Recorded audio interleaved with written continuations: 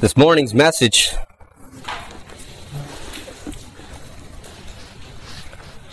comes to us from 1 Corinthians chapter 12, verses 4 to 11.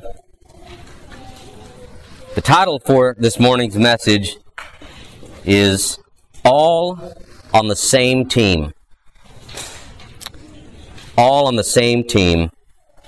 From 1 Corinthians chapter 12, verses 4 to 11. And the Word of God says this. Now there are varieties of gifts, but the same Spirit. And there are varieties of service, but the same Lord.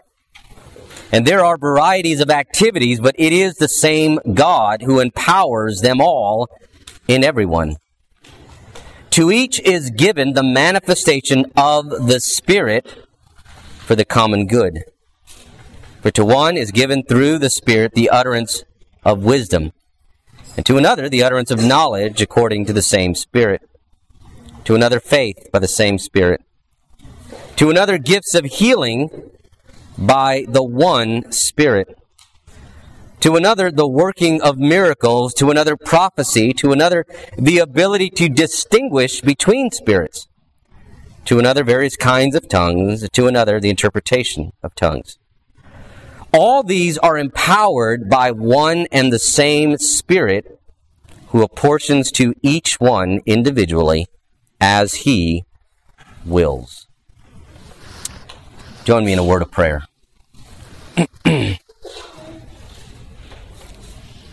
Our gracious God, Heavenly Father, Lord, we pray now that as we begin to walk through this passage together, Lord, we pray that you would sharpen our minds.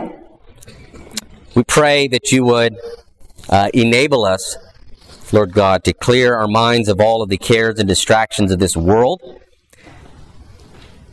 recognizing that those things can wait, Lord, that this is your time for us to sit before your throne, to sit at your feet, to learn from you by your Holy Spirit. And we pray, Lord God, that you would help us to rightly understand your word, particularly this passage and the upcoming passages, Lord, as we walk through them and discuss the various gifts of the Spirit. Father, I pray that you would enable me to choose my words carefully, that I would not say anything that is contrary to Scripture, that I would be faithful to the text, and should I say anything that is contrary to Scripture, I pray, Lord, that you would strike it from the minds and the ears of those who are listening. We pray that you would be glorified in all that we do and say, and that you would teach us more about you, about your ways, about your will, Father. And we pray these things in Christ's name. Amen. In the book of James, chapter 4, James chapter 4 begins with a series of interesting questions that I thought obviously make for a good introduction to the message this morning and the text that we're going to be looking at. James writes in James chapter 4, verses 1 to 3, he says, "What causes quarrels and what causes fights among you?" What a great question, because churches are always dealing with conflict. And it doesn't have to do with the fact that they're churches, it has to do with the fact that they're humans. Anytime you gather a group of humans together in any kind of organization to work together, there is bound to be conflict, right? Because of sin. And so James says, what causes quarrels and what causes fights among you? Is it not this, that your passions are at war within you? You desire and you do not have, so you murder. You covet and cannot obtain, and so you fight and you quarrel. You do not have because you do not ask. And even when you do ask, you do not receive because you ask wrongly to spend it on your own passions. In other words, when you do ask, you don't receive because your desire is for selfish gain, selfish reasons, selfish motivations. So often within churches, we see this same sort of fighting and conflict and quarrels that go on. Because Christians very often desire the gifting or the position or the influence that someone else has. So often Christians will even commit murder in their heart. Right? The sixth commandment, thou shalt not murder, is not just about physically killing someone else, but as Jesus talks about in Matthew chapter 5, that to be angry, to harbor evil opinions or thoughts or emotions toward a fellow man or woman is to commit murder in your heart. And so often Christians will even commit murder in their heart in order to have someone else's position within the church, someone else's influence within the church, someone else's gifting within the church.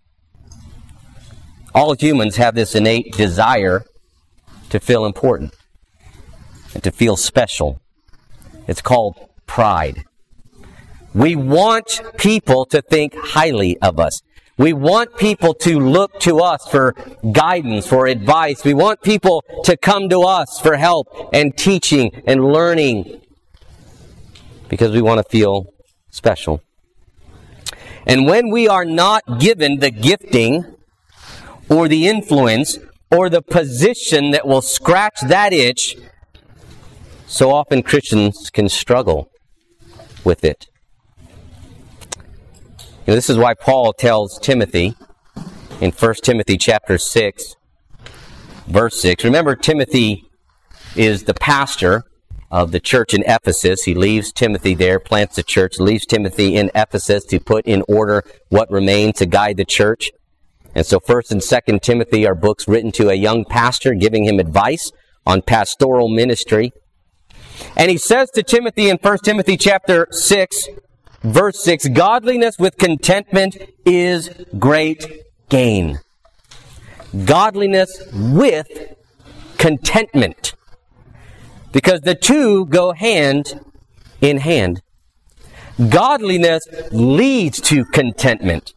The truly godly person is a person that will be content with their station in life, with their station within the church. And contentment is a mark of true godliness. A person that struggles with discontentedness struggles with godliness. They struggle with spiritual maturity. And the person that is not spiritually mature, the person that is truly not as godly as they should be, will struggle with discontentedness.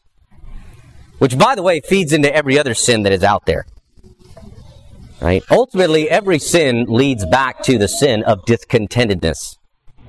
Adam and Eve sinned against God because they were not content with their station in life. People cheat on their spouses because they are not content with the spouse that God gave them.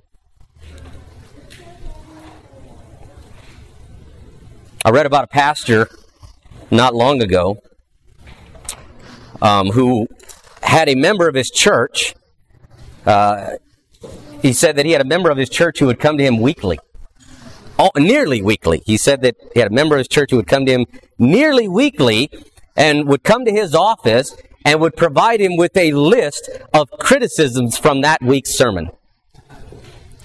And the criticism was so detailed, he would say things like, at 37 minutes and 24 seconds into the sermon, you said this.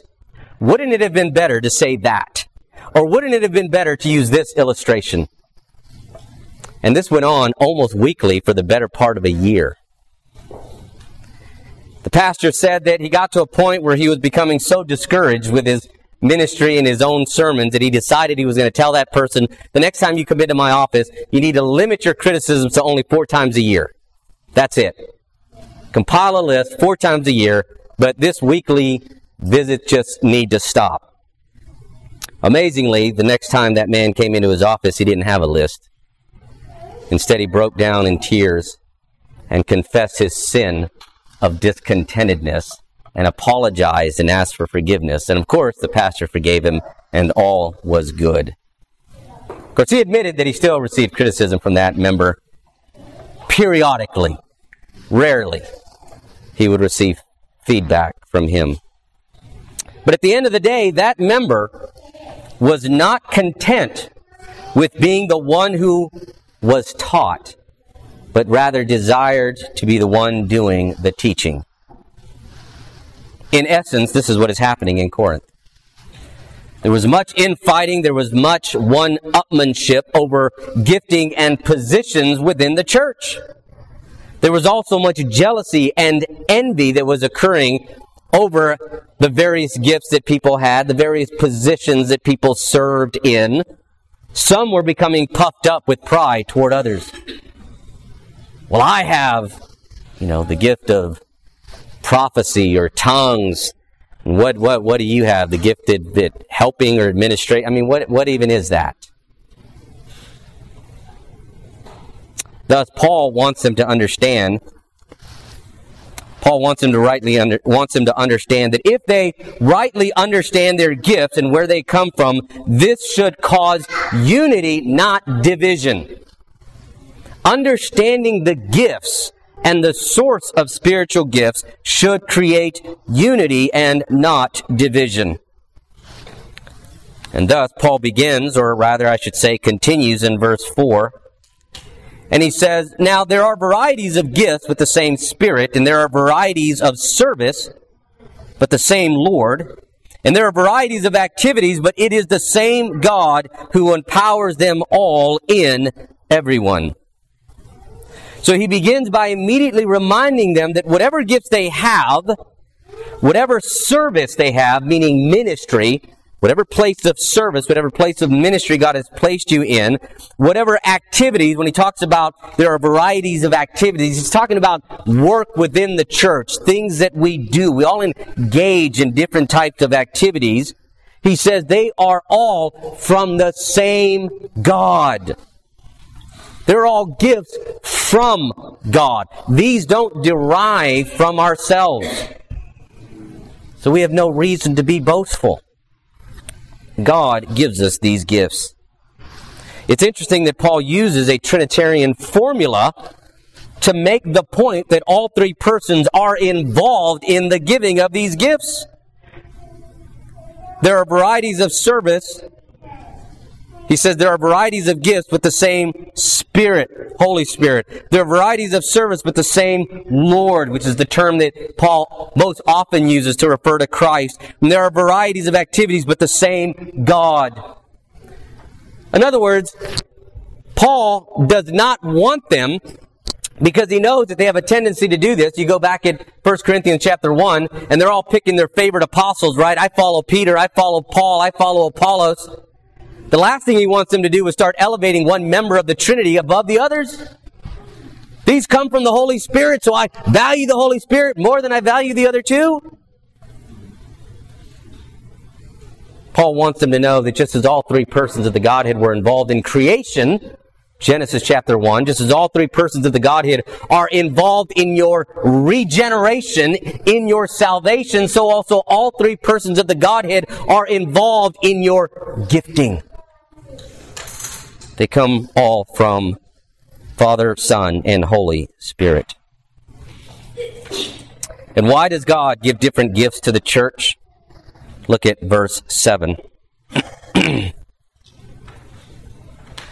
To each is given the manifestation of the Spirit for the common good. First of all, it's interesting that Paul describes spiritual gifts as the manifestation of the Spirit. The manifestation of the Spirit. In other words, it is not only our conversion that is evidence of the Holy Spirit. It is not only the fruit that we bear in our lives, Genesis or Galatians chapter 5, that is the evidence of the Holy Spirit. Paul wants us to understand that the gifting that we see in the body is also evidence of the Holy Spirit. It is the manifestation of the Spirit. This is why Paul will command the church in Thessalonica. In Thessalonians chapter 5, verses 19 to 21, Paul says this to them, "Do not quench the Spirit. Do not quench the Spirit. Do not deny prophecies, but test everything. Hold fast what is good." Do not quench the Spirit. Don't deny that prophecies exist, that the gift of prophecy exists, because the spiritual gifts are the manifestation of the Holy Spirit in a person's life, in a church, in the body of believers. We certainly do not want to quench the manifestation of the Holy Spirit within our church. It is one way that we see the Holy Spirit working in our midst. The gifts that are dispensed among the believers. But why are these gifts given to the church? Notice what Paul says, for the common good. That's the key. That's the key to understanding what Paul is saying here. It's the key to understanding what Paul is trying to get the church in Corinth to understand. That everything that we do, all of our ministries, all of our activities, all of the gifts should be for the common good. Not for myself, not what's best for me, not what's best for me and my closest friends within the church, but what's best for everyone. What is best for the body. Every gift that is given to the church, every gift given to each believer is for the good of the church. Because we are one body. Paul is going to talk about that in the very next section. That's the connection. As we move in to verse 12 and following, we're going to talk about that we are all one body, right? As human beings, everything that we do is for our good, right? If you're sane, unless you're mentally unstable, most mentally stable individuals do everything for their good. Now, that doesn't mean that everything they do is good for them, right? People make poor choices. But ultimately, everything that we do, whether what we eat or when we sleep or how much we sleep or what we drink or whether we exercise or not exercise, we make those decisions based on what is good for me, what is good for this body. Paul says this is what the church should be like. That everything that we do, we should be asking ourselves, what is good, what is best for the body, and not what is best for me. I want you to notice his wording in verse 7. He says, to each is given. To each is given. Every believer is given a gift of some kind. Peter says in 1 Peter chapter 4, verse 10, as each has received a gift. You notice the past language that he uses. As each has been given, past perfect language. As each has been given a gift, he says, use it, Peter commands, use it to serve one another as good stewards of God's grace. Because the gifts that we receive from God, we don't earn them. We don't deserve them. We're not worthy of them. They are acts of grace given by God. And we ought to use these gifts to serve one another as good stewards of God's grace. But the important thing that I want to point out is that every believer has a gift. Now, you may not know what that is. You may be wondering what that is, and that's certainly something you need to pray about. Seek the Lord on. But I understand Paul and Peter to be saying that if you are a believer, you have been given a gift of some kind. And we'll talk more about what those other gifts are. But each has a gift, and each is to use it, and to be content with the one they have for the common good. For the common good. In other words, it's football season, and I'm not as big into football as I once was years ago, but it's that time of the year, well, where people will spend all day Saturday watching college games, and then all day Sunday watching NFL games, and then Monday night, and then Thursday night. And their whole life will revolve around who's going to the Super Bowl, as if in the grand scheme of things that really matters.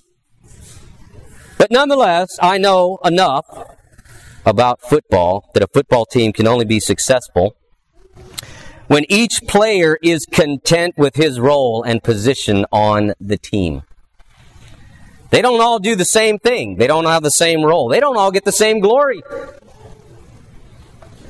Right? When was the last time you saw a whole bunch of football players jumping around an offensive lineman in the end zone? It's rare.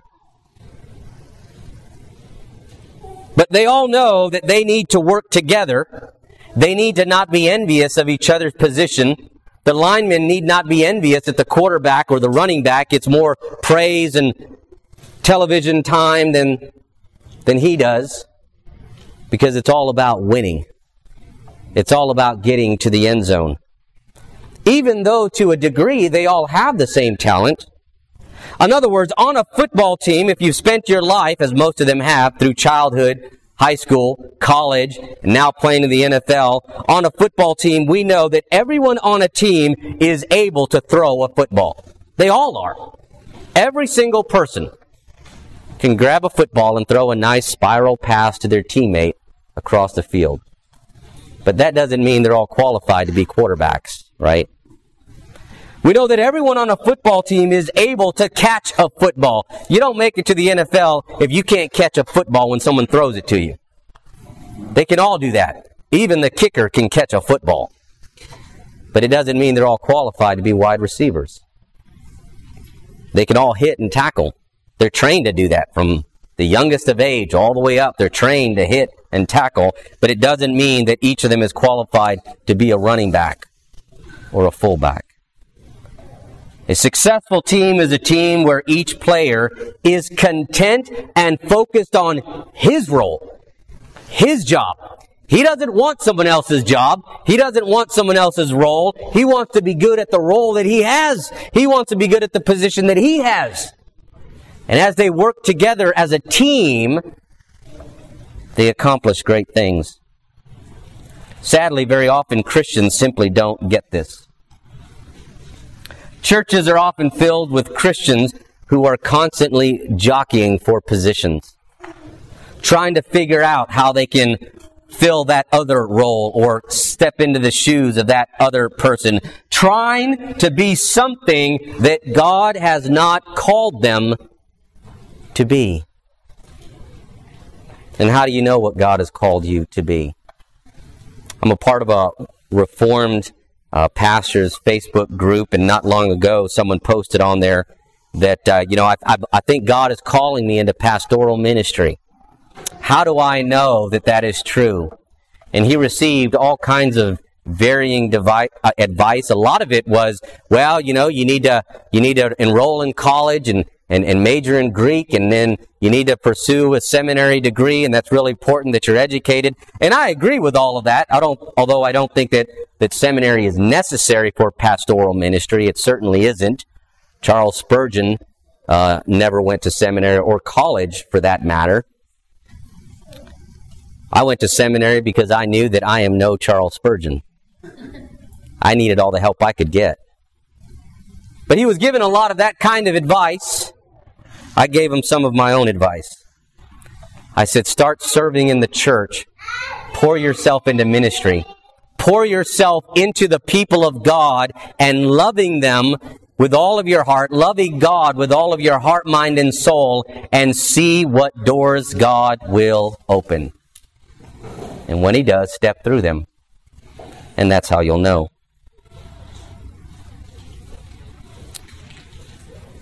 In verses 8 to 10, Paul offers a sampling of the gifts that God gives to individual believers. Now, this is not an exhaustive list. It's not an exhaustive list. He lists others in other places. We see that in verses 28 to 30. And God has appointed in the church first apostles, which is the gift of an office, I believe. Second, prophets. Third, teachers.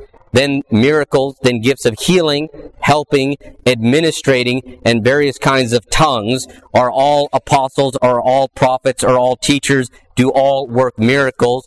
Another list that we find from the Apostle Paul is in the book of Romans, chapter 12, verse 6. Having gifts that differ according to the peace given to us, let us use them. If prophecy in proportion to our faith, if service in our serving.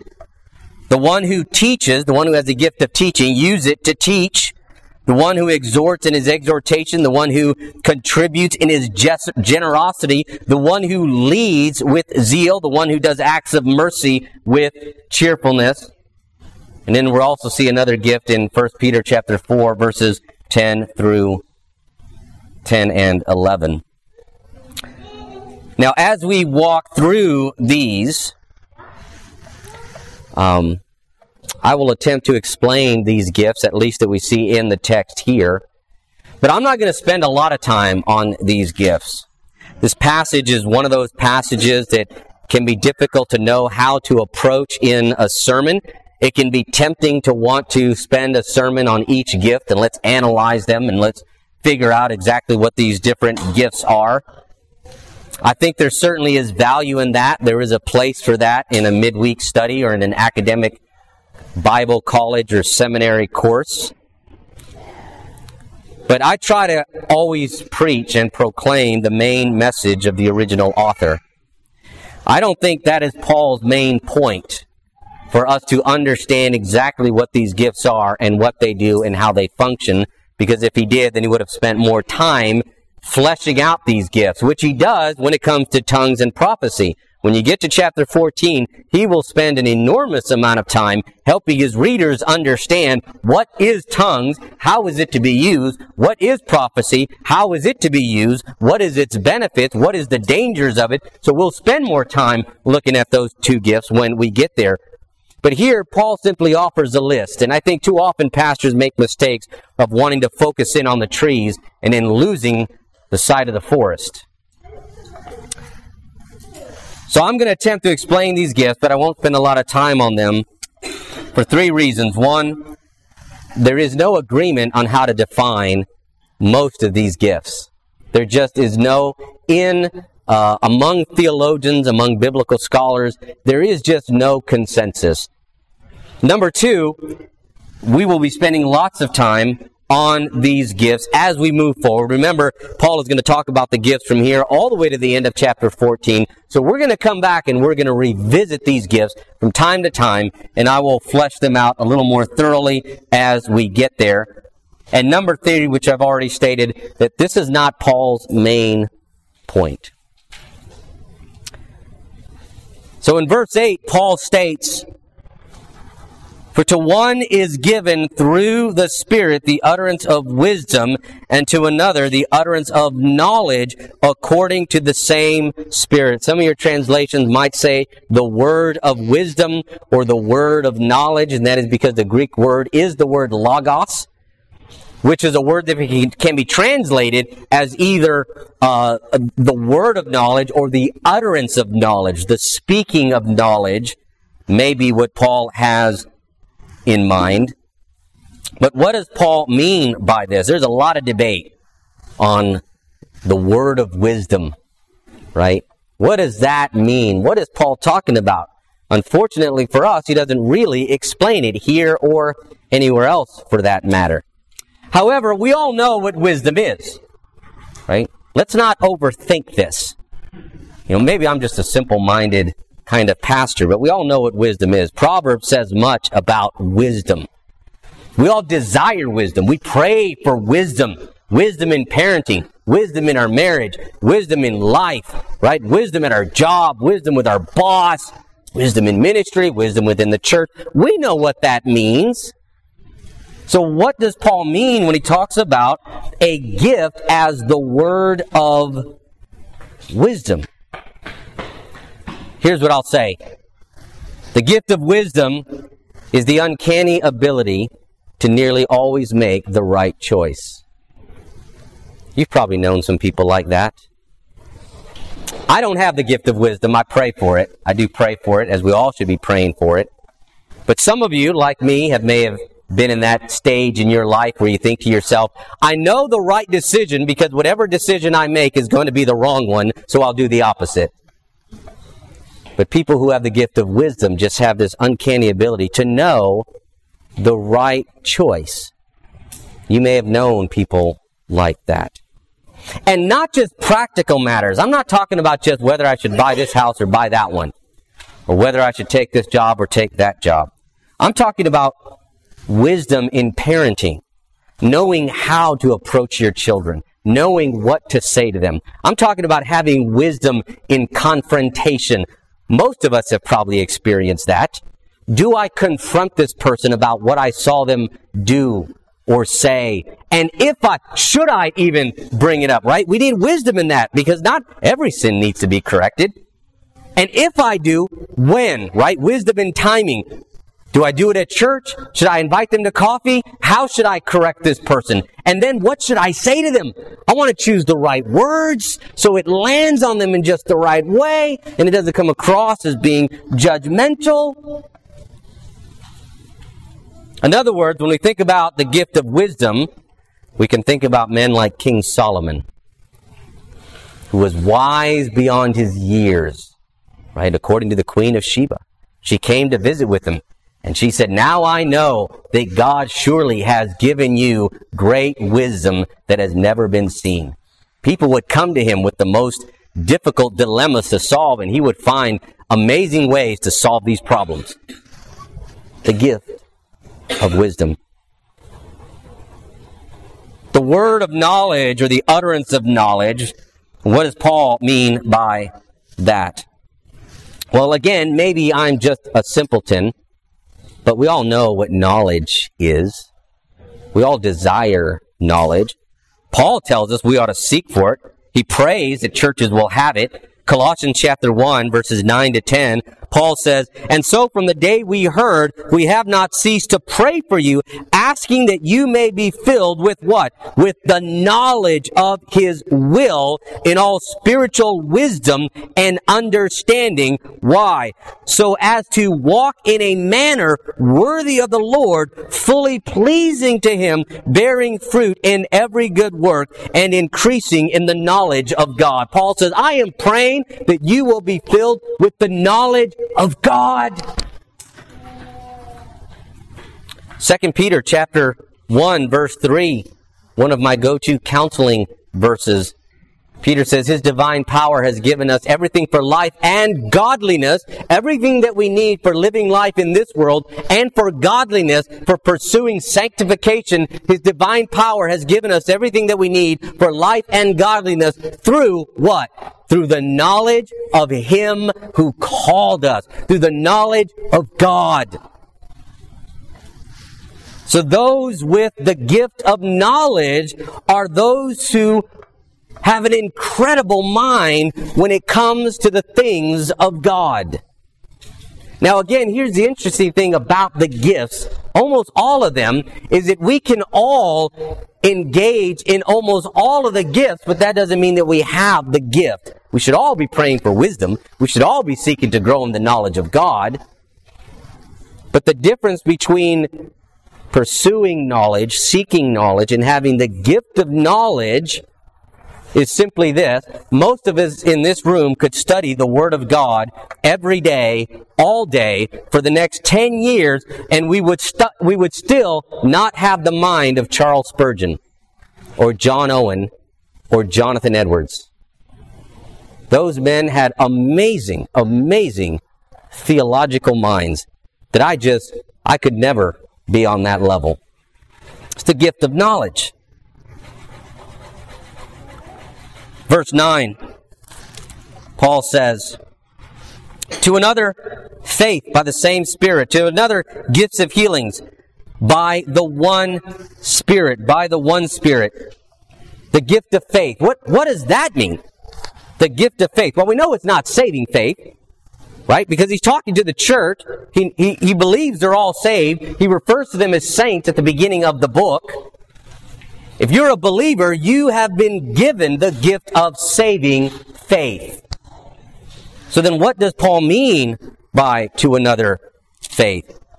He somewhat references this back in Romans chapter 12, having gifts that differ according to the grace given to us, let us use them. If prophecy in proportion to our faith. So everyone has saving faith. All believers have faith, but we don't all have the same measure of faith, according to Paul. So then what is the gift of faith? It is the kind of faith that moves mountains. It is the kind of faith that moves mountains. We see this in many people in the Bible, Old Testament prophets and New Testament apostles, right? Where they would do things out of faith, and these things would happen.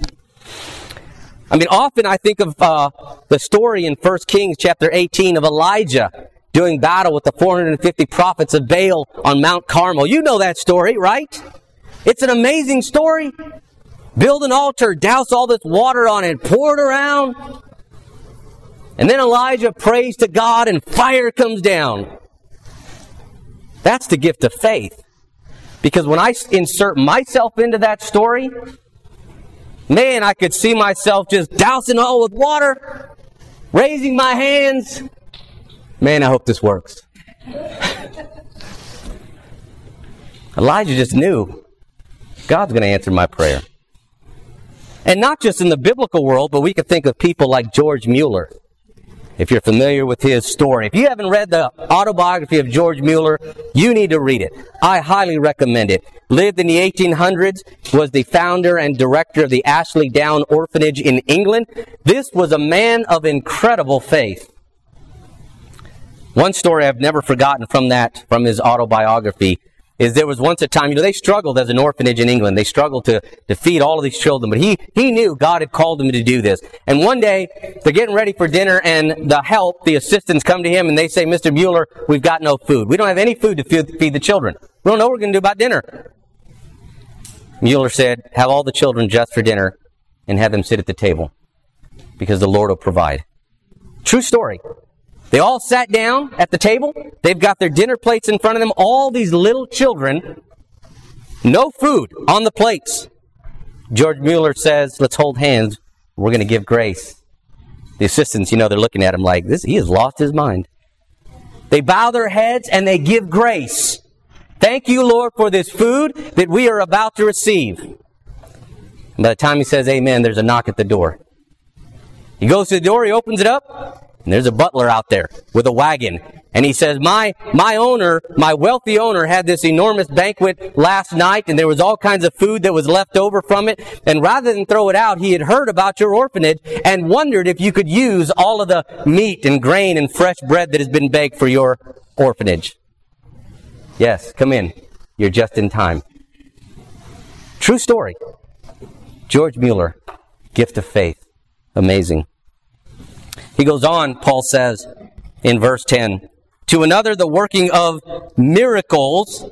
I think that is self-explanatory. The works of miracles, I'll talk about that in a bit. The works of miracles, another prophecy, to another the ability to distinguish between spirit, and to another various kinds of tongues, to another the interpretation of tongues. So the gift of healing that he talks about and the gift of miracles, slightly different. We know what the gift of healings are. It's just the ability to heal. The apostles did that. Touched people who were blind and restored their sight. But what is the gift of miracles, and how is that different? Probably it's a reference to what Paul does in Acts chapter 13, verses 10 and 11. Amazing story there in Acts chapter 13. There's a magician who is trying to get in the way of Paul's ministry, and he is trying to discourage people from believing the message that Paul is proclaiming. Paul turns around and looks at this man, and he basically calls a curse upon him, and he says, you will be blind from this moment on. And immediately the man was struck blind. Right? That's not the gift of healing. That's the gift of miracles. Man was struck blind, and he had to be led away by his friends. Paul doesn't do that with everybody who stands in his way. Paul had the gift of faith as well, and he knew when to do that and when not to. Verse 10, he talks about the gift of prophecy. What does that mean, right? Now we're getting into some deep weeds here. Some of you are thinking, tread lightly, Pastor. First of all, let me say what it's not. Number one, it is not speaking authoritatively as Old Testament prophets did. Because that role is given to the apostles, and there are no apostles today. There are no New Testament apostles today.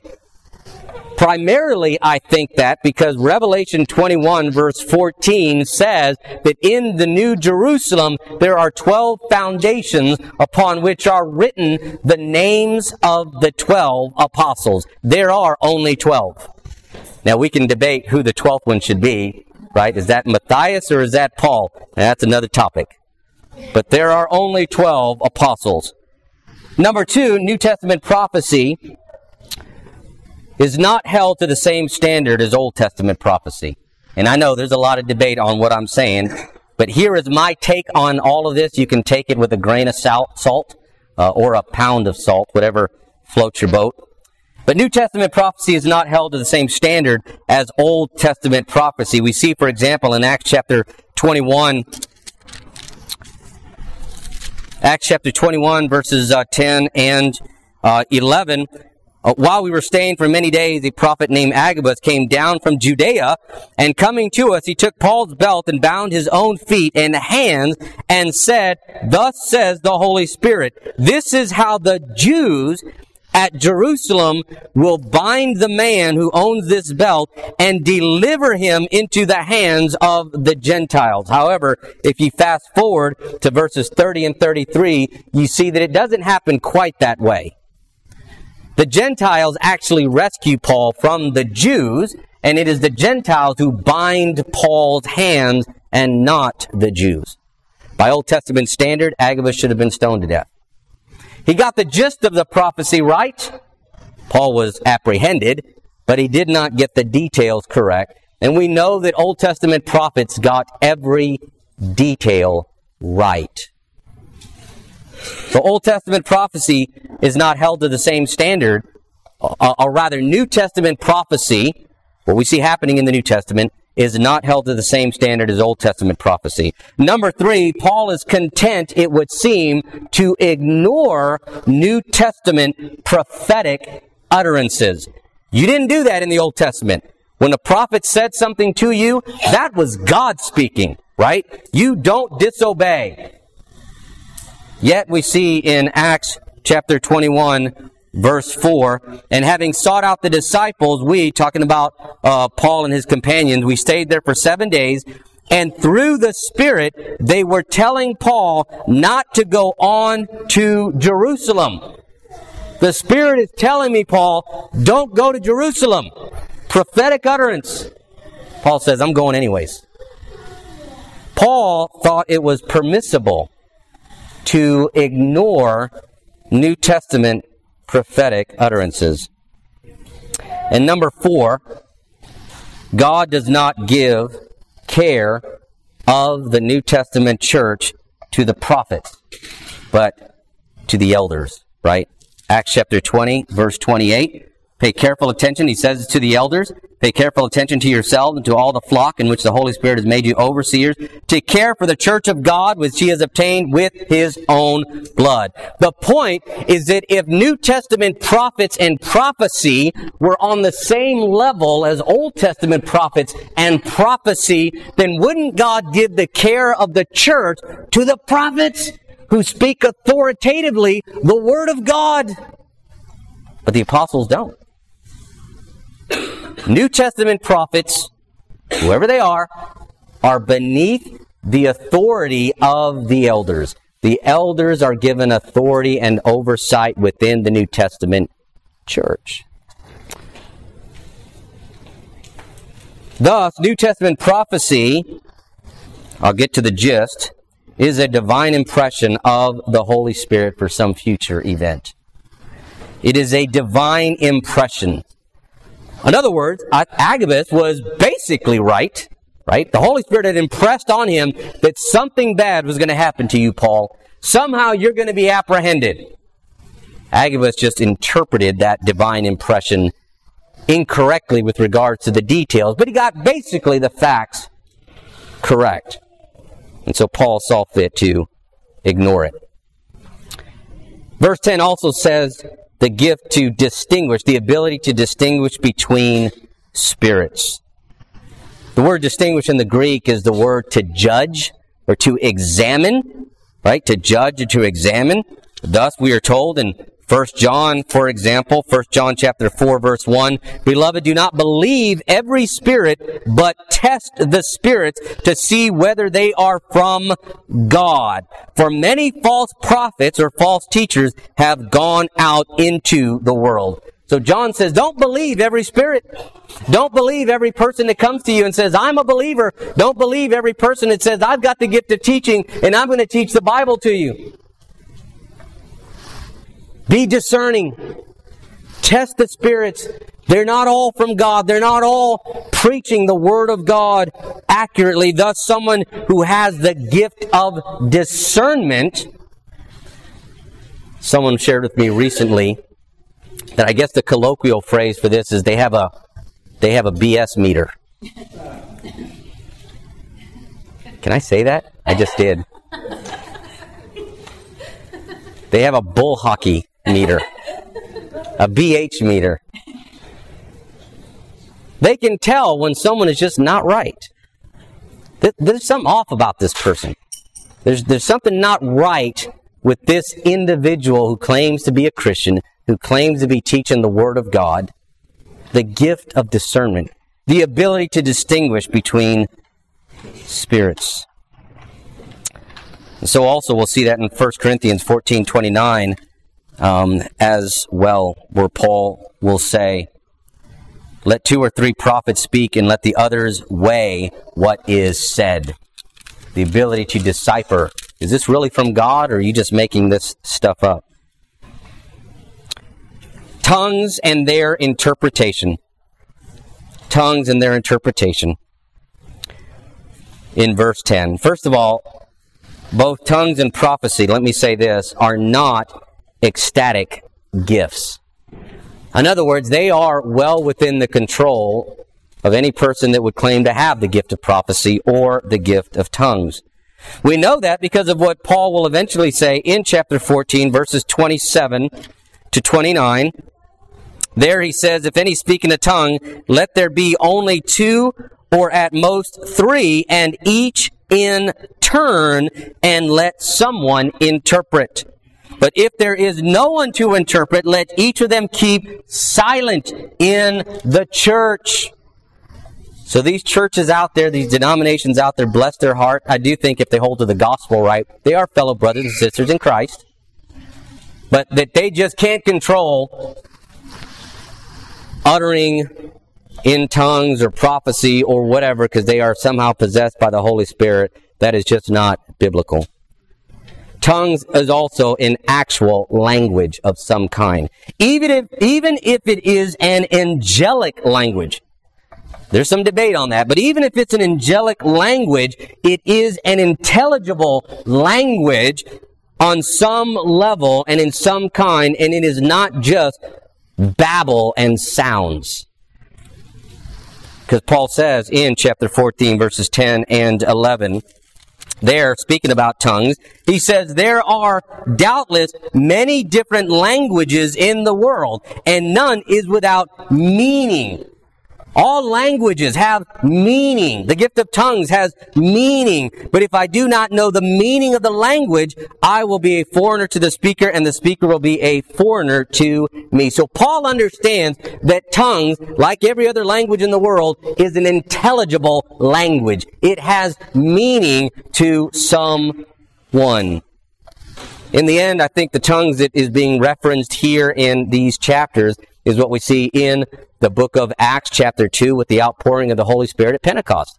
They all began speaking in tongues in a foreign language that other people heard in their own native language. I hear the gospel being proclaimed in my language. Of course, they were able to understand it. Thus, Paul will argue that speaking in a different language under the influence of the Holy Spirit is only beneficial with an interpreter. Which is why he will say that in verse 7, right? In verse 7 of our text, how did we start this? chapter. He says, what? To each is given the manifestation of the Spirit for the common good. Someone speaks in tongues and there's no one that understands what he's saying. That doesn't help anybody. So Paul says you are to remain silent. But now in verse 11, Paul comes full circle and reminds us of what he said back in verses 4 and 6. All these are empowered by one and the same Spirit, who apportions to each one individually as he wills. You see, this is Paul's main point that he's driving home in this paragraph. That regardless of the gift that God has given you, you have no reason to boast. You have no reason to be arrogant, because God did not give you that gift because he thought that you were deserving of it, because he thought that you were worthy of it, but simply because he apportions to each one sovereignly as he wills for the common good.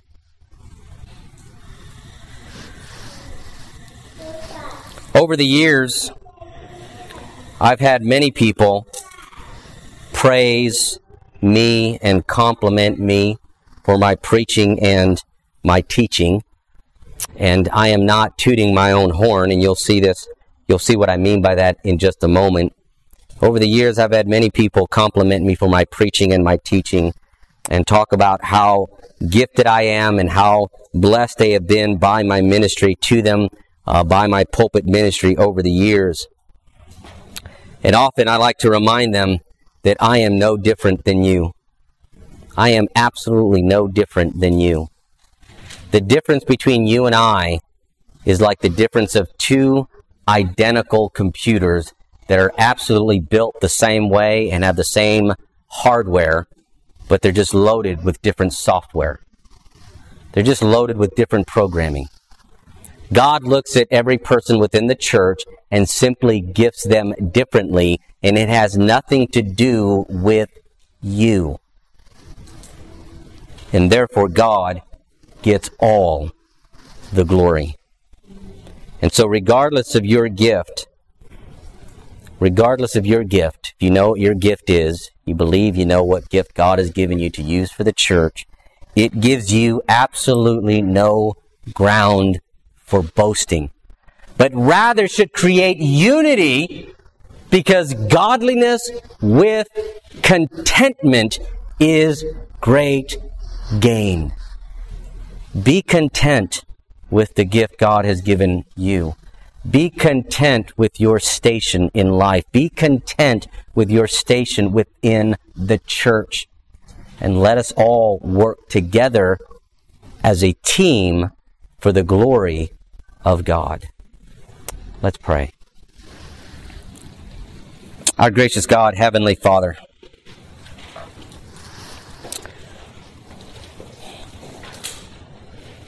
Lord, we thank you for the gifts that you and your Son and the Holy Spirit have given to the church, have given to each of us, Lord. And Father, we pray that you would enable us to know what our gift is. We know from Scripture that each has been given a gift. We pray that you would help us to identify our gift. And then we pray that you would help us to be content with that gift and to use it for the common good, to benefit and be a blessing to the church body. Lord, we pray that you would prevent us from being discontent with where we are within the church. We pray that you would prevent us from using our gifts to create division within the church. But we pray that you would unite us in one mind, one heart, one spirit, that we might bring you the greatest glory and honor and praise. In Christ's name we pray. Amen.